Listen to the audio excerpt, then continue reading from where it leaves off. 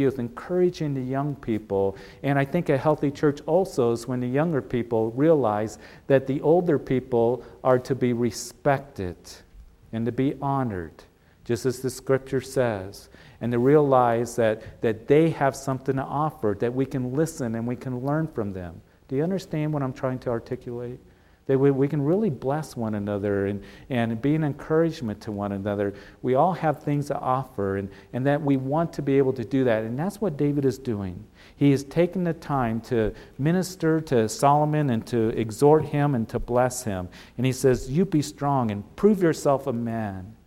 Prove yourself a man, Solomon. Men, we need to be strong in the Lord. And the way to do that is what David says here, as he continued in verse 3. He said, keep the charge of the Lord your God, to walk in his ways, to keep his statutes, his commandments, his judgments, and his testimonies, as is written in the law of Moses, that you may prosper in all that you do and wherever you turn. And so here David is telling Solomon, this is how you can be strong. This is how you can prove yourself a man. I think it is so sad today in our society that many people and young men and young women, they look to those who have fame or money or prestige or whatever, and they look up to them, even though they may not be interested in the things of the Lord. They're not have any kind of godly integrity or character at all, but they're famous. They got a lot of money. They got a name.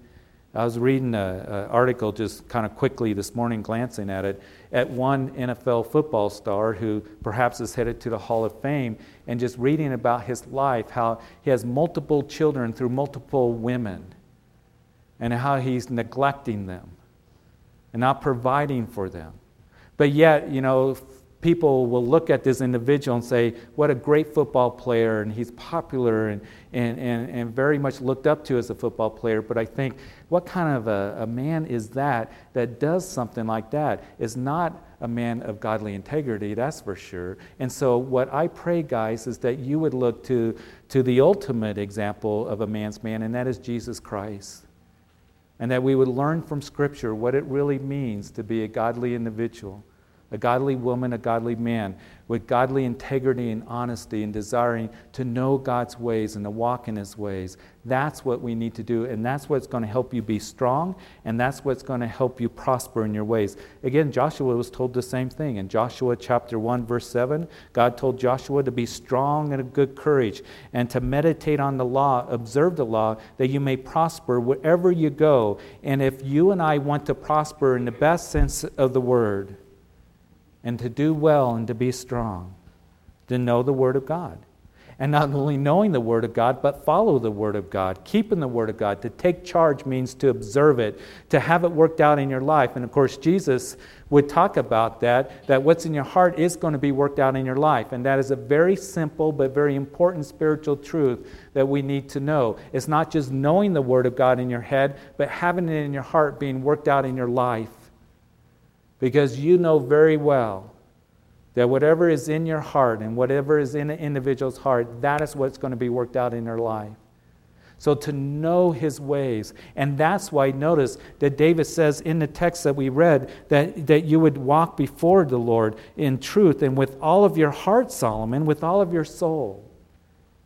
And that's something that you and I need to remember, to know him and to love him with all of our heart, soul, mind, and strength. The book of Deuteronomy, Sue and I were talking about this last night as Sue is getting ready to do a devotion at a ladies' tea.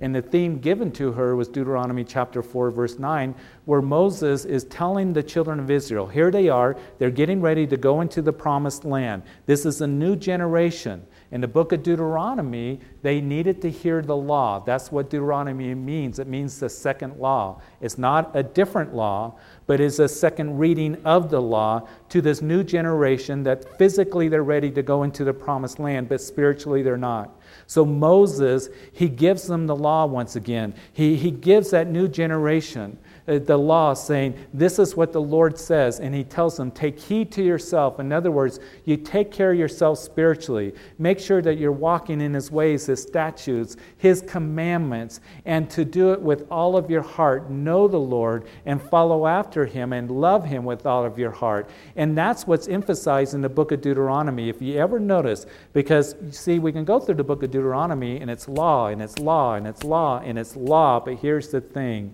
If you pay attention, the Lord's emphasizing that you follow me with your heart. So you go to chapter 6, that parents, you teach your children diligently the law of God, the Word of God, and to love the Lord your God with all of your heart, soul, mind, and strength. And as you go through the book of Deuteronomy, you see the Lord is saying to the children of Israel, oh, Israel, that you would have a heart for me. That you would have a heart for me. So the thing that we are to do, I pray that we would do as David would do, is he would say, Lord, search me and try my heart. Search me and try me. And the question tonight is, what's really in your heart? Do you have a love for the Lord, the Word of God, desiring to follow after Him? And as you do, as you take charge, as you follow after Him, as you love Him with all of your heart, you see that's the most important thing in our walk with the Lord, is to know Him and to love Him. And as you do, that's going to be worked out in your life. And you're going to do well in the things of the Lord. So here's this important word that he gives to Solomon in verse 5. Moreover, you shall also know what Joab, the son of Zeruiah, did to me, and what he did to the two commanders of the armies of Israel, to Abner the son of Ner, and Amasa the son of Jether, whom he killed. And he shed the blood of war in peacetime, and put the blood of war on his belt that around his waist, and on his sandals that were on his feet. And we know that Solomon here is being told now that you need to take care of some things. First of all, you need to deal with Joab. He murdered Abner. We saw that in 2 Samuel chapter 3. You remember that Abner, he was the commander of Saul's army. Saul, in 2 Samuel chapter 15, was told, Saul, the kingdom has been taken from you, and is going to be given to another, a man after God's own heart. Chapter 16 of 2 Samuel, that it is Samuel the prophet that came to Jesse's house there in Bethlehem, and he anointed David as the new king of Israel. David was just only about 13 years old at that time. We know that in chapter 17, David, he would kill the champion from Gath, Goliath. And then he found favor with the people, and Saul became very jealous of David, began to pursue him in the wilderness and persecute him and try to kill him. And Abner was the chief general over Saul's army. And as Saul would die at the end of 1 Samuel, as he would die with Jonathan there on Mount Gilboa, we know that David would become king in Hebron over Judah. The nation was split at that time, and it was the house of Saul, Saul's son, that would then rule over the rest of the nation of Israel. And over time, what happened is that the house of Saul got weaker and weaker as you move into 2 Samuel, and then the house of David got stronger and stronger, because it was God's will that David would be the king and that the nation would be united. The same thing should happen with you and me spiritually in that principle. You see, the house of Saul, that was the work of the flesh. And as we get closer to the Lord and love Him and walk with Him, the flesh should be getting weaker and weaker.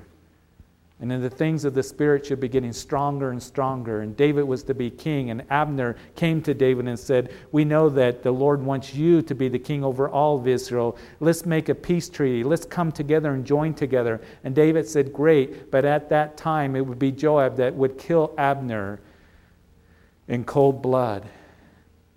And so Joab, who was joining in with Adonijah in this rebellion, Joab was kind of a loose cannon. And he was a loose cannon all through the reign of David. It would be later on in 2 Samuel chapter 20 that we see they ended up killing Amasa. And the reason that Amasa was killed was because after the death of Absalom. Now you remember Adonijah had an older brother. And his older brother Absalom, there in 2 Samuel chapter 15, he rebelled against his father David. He too was full of pride. He too exalted himself.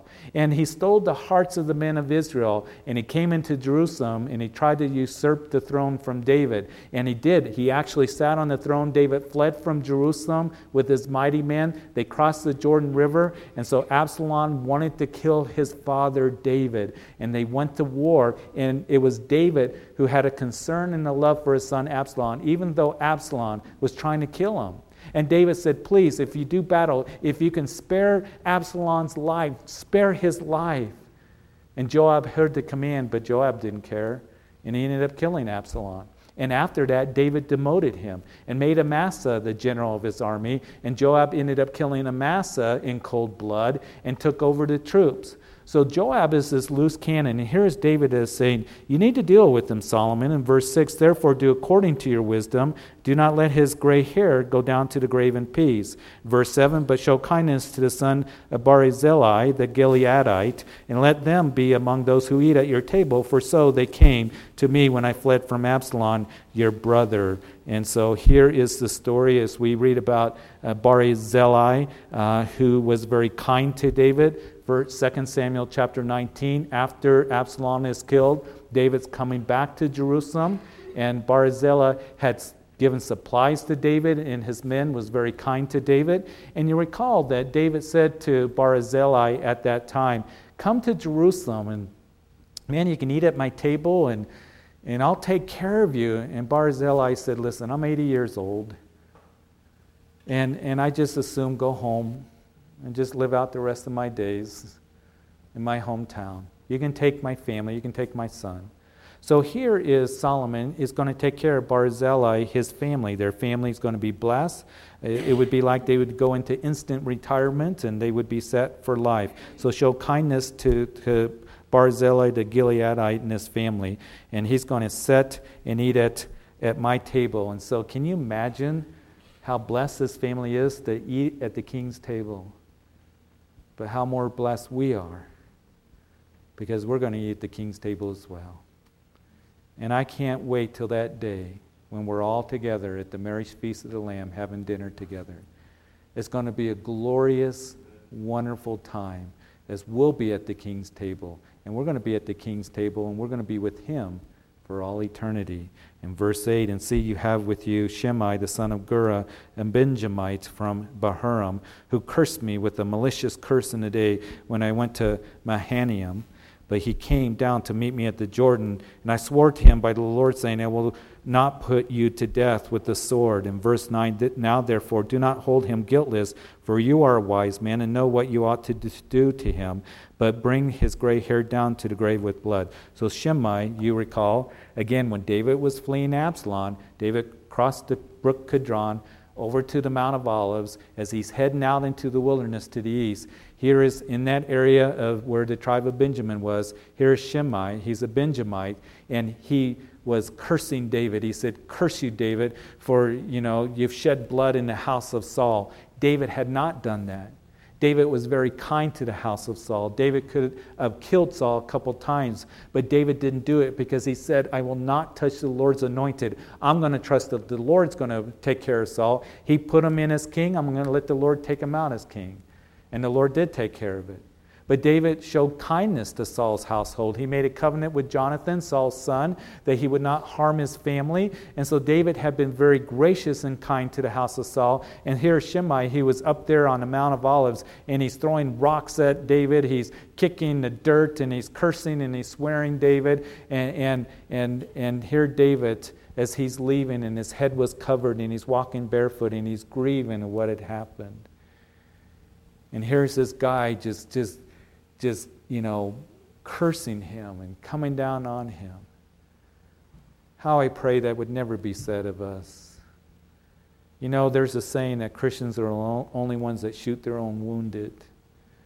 And when people are down and discouraged and not doing well, oh yeah, we bring correction to them. Yes, we have to bring rebuke, but it would be done out of a mindset of love and a desire for them to be forgiven and be restored and get back into doing well in the things of God, rather than cursing and condemning and all of this. And it bothers me when I hear Christians that condemn and always down and being critical and all of this of other brothers and sisters. And here is Shimei that was doing that to David.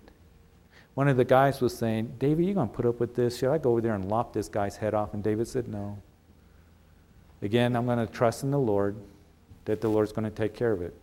Well, after the death of Absalom, when David was going to come back to be the king, Shimei was the first one down there at the Jordan River saying, David, I'm so sorry. David, I didn't mean it.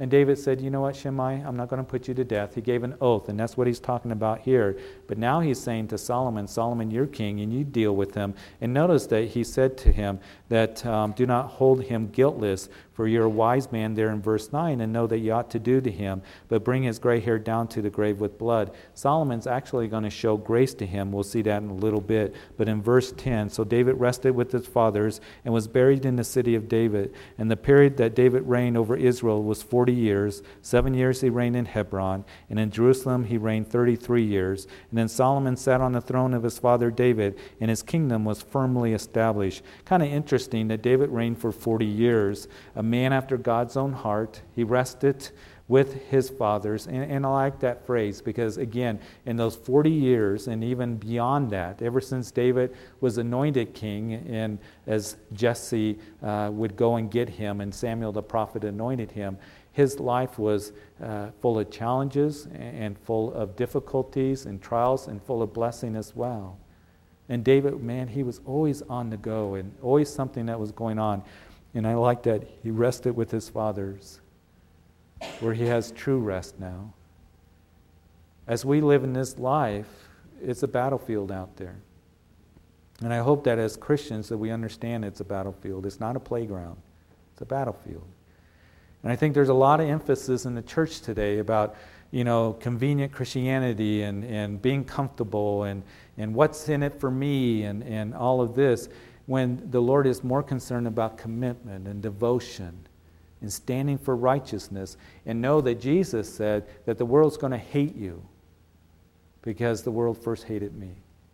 And know that the world is not going to applaud you as you walk with the Lord, as you are committed to the Lord, as you're one that's going to give the truth of God's word. You're going to stand for righteousness as you're one that is going to prioritize the kingdom of God. The world's going to come against you, and it's going to be a battle out there. That's why Paul said, put on the whole armor of God.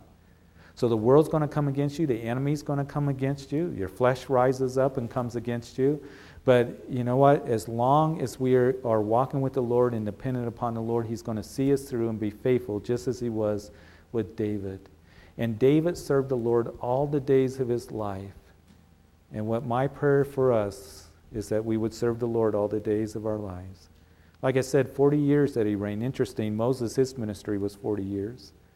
Then we see Solomon, that he ministered and he reigned for 40 years. And whatever years that the Lord has given to us and that we have left, that we would be committed each and every day, that I'm going to live for you, Lord, that I want to have a heart after you, and Lord, that I just want to serve you and the opportunities that you've given to me and where you have placed me. So here was David, that he was faithful, the greatest king that Israel ever had. Now what we will see when we get into the kings of Judah, that all those kings are going to be compared to David, and we'll talk about that why that is so. But verse 13, and Adonijah, the son of Haggith, came to Bathsheba, the mother of Solomon. So she said, do you come peaceably? And he said, peaceably. And moreover, he said, I have something to say to you. And she said, say it. So here comes Adonijah. Remember, this guy is full of pride, and he comes to Bathsheba, the mother of Solomon, and he says, as he comes, she says, do you come peaceably? She obviously has her guard up, and she has a right to have her guard up. And do you come peaceably? Yeah, I do, but I have something to say. Do you ever have somebody who is very arrogant, very prideful, and they'll come to you and say, I got something to say to you, and you're going, okay, what is this all about? And that's what I think is going through with Bathsheba at this time. So Solomon again said to him, listen, I won't execute you. You go home and you behave yourself. So now all of a sudden he shows up to speak with Bathsheba. She's very suspicious, and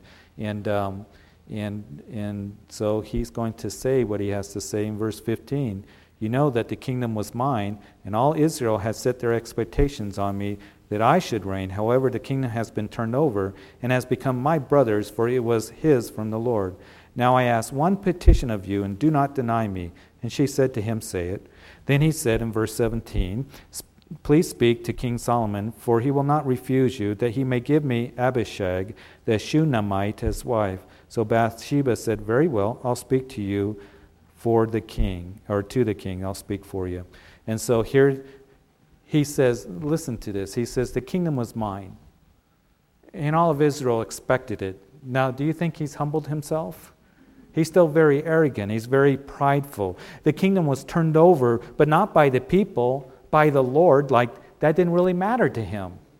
He's not interested in spiritual things. Hey, I lost the kingdom. The kingdom should have been mine. He still has that mindset and that attitude, coming very prideful, coming in, in the back door to Bathsheba. I'll go to Solomon's mom because she'll go and speak and he'll do what she says. And so here he is doing this. I lost the kingdom. Can you at least give me the lady? And we talked about Abishag. She was the one that nursed David in his last days. She would come and took care of David and kept him warm. And David did not know her. She would be a part of David's, concubines. And so with him coming and asking for her, and you can initially read this and think, well, what's so bad? Poor Adonijah, he lost the kingdom. He's just asking if he can have this pretty gal, to be his wife. What's the big deal? Well, he's still in rebellion. And with her being one of, his concubines, David's, and Adonijah asking for her for marriage, it would send a signal to the nation that I still want to be king and that I ought to be king. That what was the king now belongs to me. It's kind of like, remember Absalom when he usurped the throne from his father's David? What was the first advice and counsel that he got from his counselors? You take David's concubines and you set up a tent before all of Israel and you have relations with them. And then when Absalom did that, he had crossed the line where there was no turning back. That Absalom was going to have to be dealt with in this rebellion as being king. And Absalom was making a very clear statement that I am taking away what was David's and I am now the king and I'm going to remain as king until, of course, he would be killed. So Adonijah is saying in a statement that he still thinks that he should be king. So give her to me, and you go to Solomon. He didn't go to Solomon. But Bathsheba, you go and do this. So he's undermining here Solomon. In verse 16, or verse 19, Bathsheba therefore went to King Solomon to speak to him for Adonijah. And the king rose up to meet her and bowed down to her and sat down on the throne and had a throne set for the king's mother. So she sat at his right hand. So Solomon just showing respect to his mother. And then she said, I desire one small petition of you. Do not refuse me. And the king said to her, ask it, my mother, for I will not refuse you. So she said, let Abishag the Shunammite be given to Adonijah, your brother, as wife. And King Solomon answered and said to his mother, now why do you ask Abishag the Shunammite for Adonijah? Ask for him the kingdom also, for he is my older brother, for him and for Abiathar the priest, and for Joab the son of Zeruiah. And then King Solomon swore by the Lord, saying, may God do so to me, and more also, if Adonijah has not spoken this word against his own life. Now therefore, as the Lord lives, who has confirmed me and set me on the throne of David my father, and who has established a house for me, as he promised, Adonijah shall be put to death today. So King Solomon sent by the hand of Benaiah the son of Jehoiada, and he struck him down, and he died. So here is the response of Solomon. Bathsheba asked Solomon for the request. It's a small thing. Don't refuse me. Sure, Mom, I'm not going to refuse you. Let Abishag be given to Adonijah. And I think she knew that it wasn't a small thing. And I think she knew how Solomon would react. And Solomon knew that something wasn't right here. Adonijah came to you, Bathsheba, didn't he? And why don't we just give him the kingdom? And Joab and Abiathar, are they rebelling as well? So he knew that it was a rebellious, response that Adonijah had towards his kingdom. And so he's trying to manipulate the situation. He's trying to set himself up to the nation that he ought to be king. So Solomon has him put to death. In verse 26, and to Abiathar, the priest of the king, said, go to Anathoth to your own fields, for you are deserving of death, but I will not put you to death at this time, because you carried the ark of the Lord God before my father David, and because you were afflicted every time my father was afflicted. You remember that Abiathar, when David did have to flee Jerusalem from Absalom, that it was Zadok and Abiathar that went with David, and he carried the ark, and he helped David at that time. So here is Solomon saying, listen, Abiathar, in this rebellion, against me, I'm not going to put you to death, but I'm going to put you in exile, and you go home.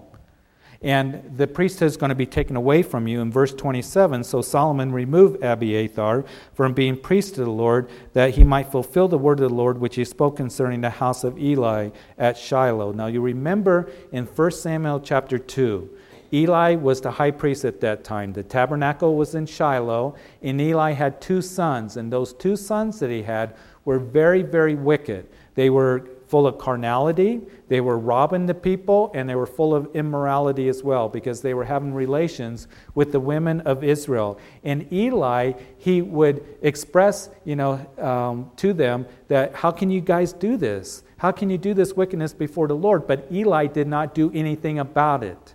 So Eli, he failed in a way that David did. Eli didn't deal with his sons.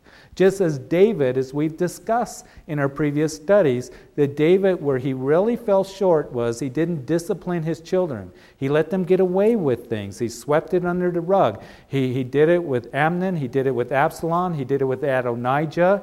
And David failed in that area, and so did Eli. He allowed them to continue in the priesthood to do their sin and wickedness before Israel. So the prophecy would be given through Samuel concerning the family of Eli.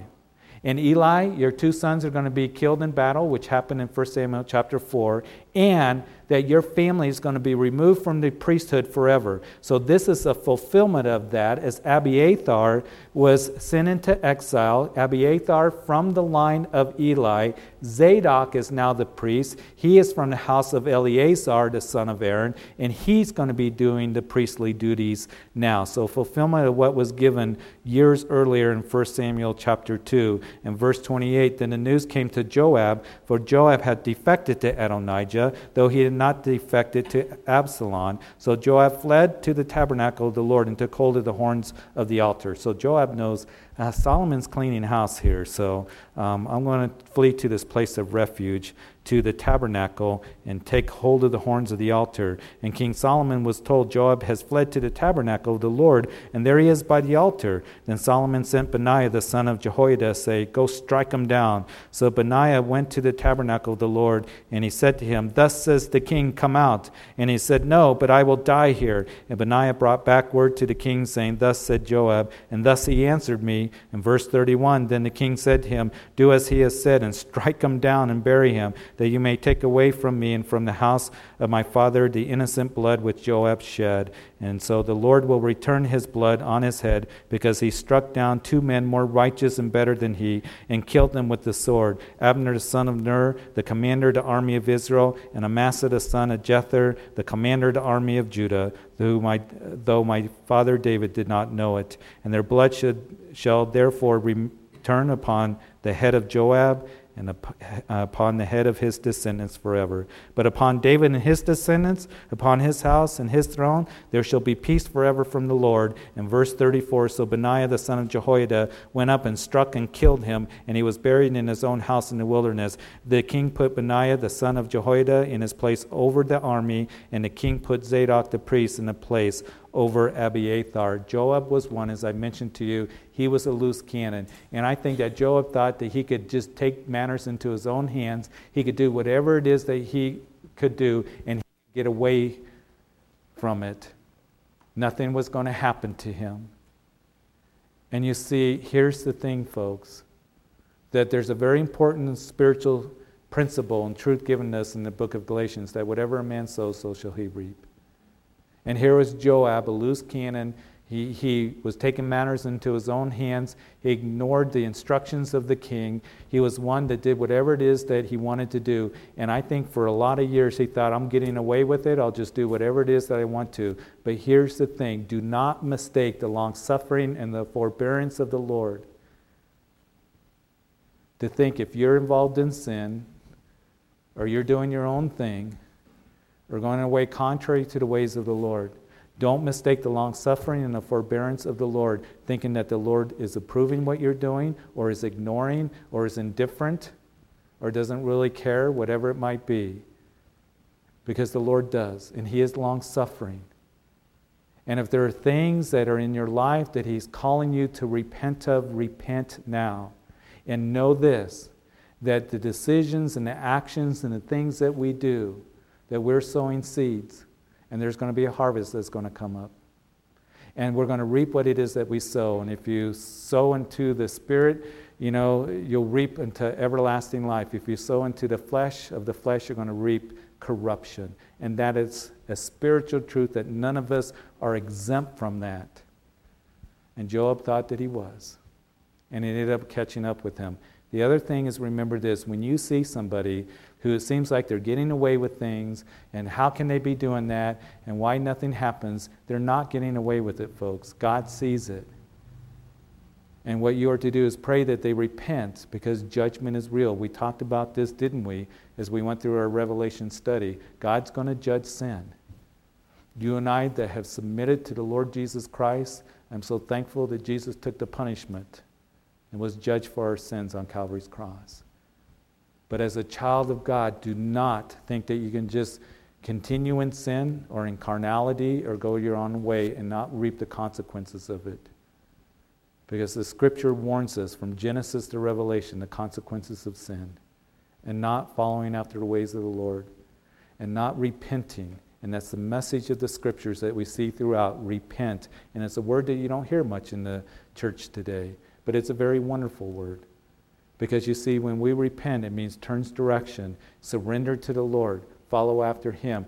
That to be able to do that, that's what brings us that freedom, because sin just holds us in bondage. And that's where we're going to do well and experience that abundant life that the Lord has for us. If the Lord is convicting you, listen to His voice. Take heed and turn to Him. Joab didn't do that. And he ends up being executed. And then Shimei, verse 36 quickly, and we'll finish here. Then the king sent and called for Shimei and said to him, "Build yourself a house in Jerusalem, and dwell there, and do not go out from there anywhere. And for it shall be on the day you go out and cross the brook Kidron, for know for certain you shall surely die, and your blood shall be on your own head." And Shimei said to the king, "The saying is good, and my lord the king has said, so his servant will do." So Shimei dwelt in Jerusalem many days. So Shimei, who was, again, from the tribe of Benjamin, over in that area where the Mount of Olives is, towards the wilderness, and Solomon puts him under house arrest. Now remember, David said, deal with him. He's not guiltless.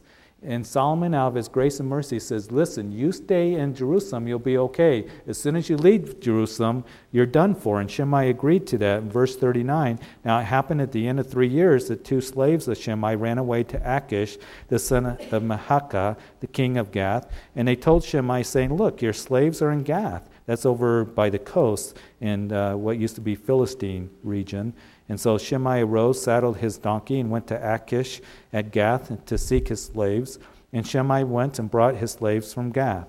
And Solomon was told that Shimei had gone from Jerusalem to Gath and had come back. And then the king sent and called for Shimei and said to him, "Did I not make you swear by the Lord and warn you, saying, know for certain that on the day that you go out and travel anywhere you shall surely die? And you said to me, the word I have heard is good. And why then have you not kept the oath of the Lord and the commandment that I gave you?" And the king said, moreover to Shimei, you know, as your heart acknowledges all the wickedness that you did to my father David, therefore the Lord will return your wickedness on your own head. But King Solomon shall be blessed, and the throne of David shall be established before the Lord forever. So the king commanded Benaiah, the son of Jehoiada, and he went out and struck him down, and he died. And thus the kingdom was established, the hand of Solomon. And so here he does not stay in Jerusalem, and he would refuse the mercy of Solomon. And I want to leave you with this. As Hebrews chapter 2 tells us, how shall we escape if we neglect so great a salvation? So great a salvation. We have a great salvation that's been given to us. Because Jesus Christ, when he was arrested in the garden, he crossed the brook Kidron. And he went on a series of trials, and he took that Roman cross and he walked down the narrow streets of Jerusalem and went to that place of execution to die for you and for me, so that you and I wouldn't have to die. And what the author of Hebrews was saying to those Hebrew believers is that Jesus is our salvation. How can you neglect that? It's not going to be found through your religiousness. It's found through your relationship in Jesus Christ. You know, that's my prayer for all of us that are here, or if you're out in a coffee shop, that you have that relationship with Jesus Christ, because he loves you and he died for you, and he calls you to repent and turn to him because he loves you so much. He died for you. He died for all of your sins. And the wages of sin is death, the scripture says. But the free gift of eternal life comes through Jesus Christ. Father, I do pray that as we here reminded of just your mercy that the King of Kings and the Lord of Lords has shown us in our lives, that, Lord, we would respond to that. And I know that we have. But if there's anyone here that sin is going to be judged, and Jesus came to take the judgment for your sin upon Calvary's cross, if all of our sins were placed upon him, and he was judged in place of you, for you, and then he was put into a grave and he rose again after 3 days, he conquered sin and death. And if you never surrendered your heart to Jesus Christ, at every service we give opportunity for that. We want to give you, if you've never done that, if you've never given your heart to Jesus Christ, that you are to turn to him. The scripture says, repent. Jesus said, for the kingdom of God is at hand. And he loves you so much. He wants you to quit going the direction you're going, which is not going to save you, which is not going to bring you into relationship with the Father. It's coming and surrendering your heart to him, recognizing who Jesus is, the Son of God who died for you, and that he loves you and wants to save you, forgive you, and bring you into reconciliation. That is right relationship with the Father. It only comes through Jesus. No one else and nothing else. It is Jesus alone. And just as we sang tonight, I surrender all. You have opportunity right now to surrender your heart to Jesus Christ. You come, if that means anything to anyone here tonight. You pray, Jesus, I believe that you're the Son of God who died for me on Calvary's cross. Forgive me of my sins. I now turn to you and I surrender my heart to you and I come in faith. I believe that you died for my sins on Calvary's cross. Forgive me. I confess I'm a sinner. And I come to you and I believe that you rose from the grave and you're alive, knocking on the door of my heart right now. So I open up my heart to you. Be my personal Lord and Savior. Thank you for dying for me. Thank you for hearing my prayer. Thank you for your forgiveness and love. Help me to live for you all the days of my life. And if anyone prayed that prayer here tonight, and when we conclude the service, I want you to come up and pray with me. I'm just going to be right here. And